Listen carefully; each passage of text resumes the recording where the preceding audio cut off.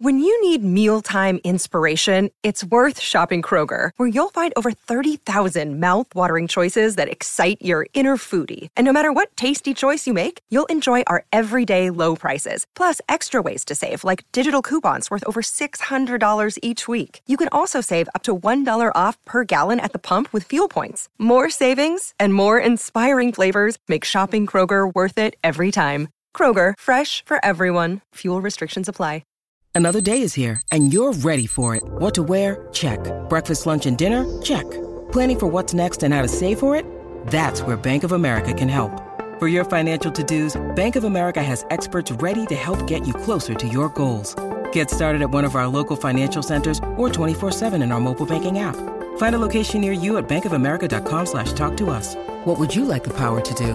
Mobile banking requires downloading the app and is only available for select devices. Message and data rates may apply. Bank of America N.A., member FDIC. This is Optimal Living Daily, episode 949, Living with Chaos by Leo Babauta of ZenHabits.net. And I'm your very own personal narrator, Justin Malik, reading to you from some amazing blogs and books to help you optimize your life. I read from lots of different authors covering personal development, minimalism, productivity, all that kind of stuff, every single day, including holidays. And I'll just get right to the post as we optimize your life. Living with Chaos by Leo Babauta of ZenHabits.net. Recently, I wrote about the illusion of control and living with no goals. What I'm still figuring out is what you do if you let go of the illusion of control and plan as little as possible. What's life like without goals or plans? How do we deal with the chaos? I don't have all the answers, but I'm learning a lot. I went to the World Domination Summit in Portland earlier this month with few plans. I had a speech to give, a couple smaller sessions to hold, a bike tour scheduled, a plane ticket, and a hotel room. But the large majority of the weekend I left open with no plans. It was liberating. I didn't mind giving the talks and I loved the tour, but meeting unexpected strangers, hanging out with people I'd never met, going with the flow of the crowd, it was fun. I never really knew what was going to happen next, and that's scary, but strangely freeing. As I write this, I'm on a plane to Guam for a month, and I have tons of friends and family to see. They all want to hang out with Eva, me, and the kids, and vice versa. We're excited to see them. But other than a place to stay for 2 of the 4 weeks we'll be there, we have no set plans. We don't know what we're doing for transportation. We don't know what we'll do each day. And I don't know where we'll be living the last couple of weeks. It's scary, but I know we'll be fine. How do you live with the chaos? You learn to embrace it. Living daily without plans. I try to schedule as little as possible, and I have no goals for each day. I wake up and ask myself, what excites me today? And each day, that's different. Sure, there are obligations that I have to meet, but mostly those are things I'm excited about. The ones I'm not so excited about, I'll still do, unless I can avoid them.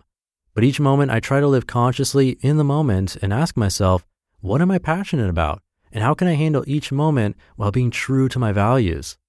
I've been having an ongoing discussion about this with my friend Suraj, who lives in London and practices the Jain religion. He has clearly identified his values: friendship, appreciation, compassion, and equanimity. I love those values. My value is compassion, which comes in various manifestations: love, kindness, empathy, gratitude. And every time a situation comes up, I ask myself, how can I deal with this compassionately? I'm still learning how to do this. I don't claim to have mastered it, and will probably be exploring this for years to come. Why plans are an illusion.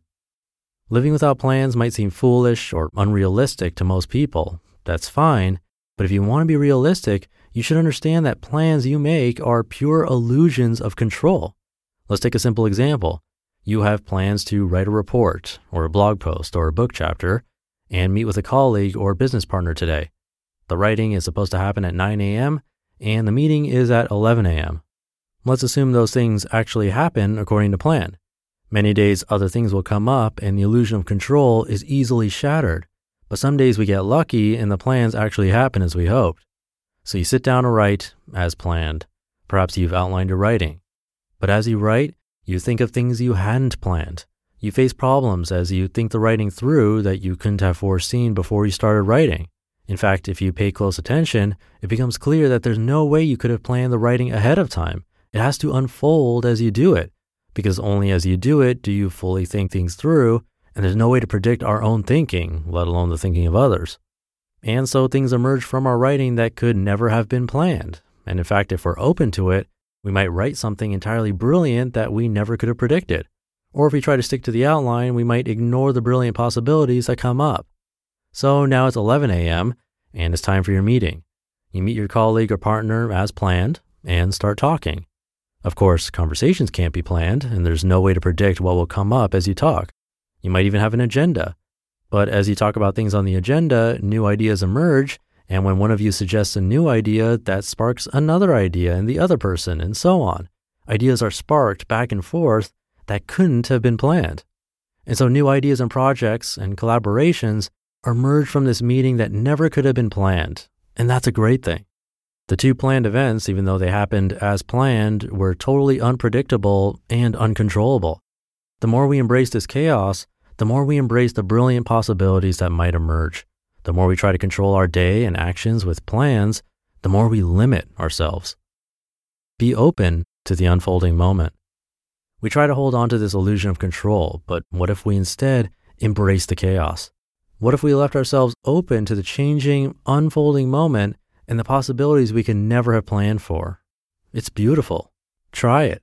Throw out your plans for the next hour. See what happens moment to moment.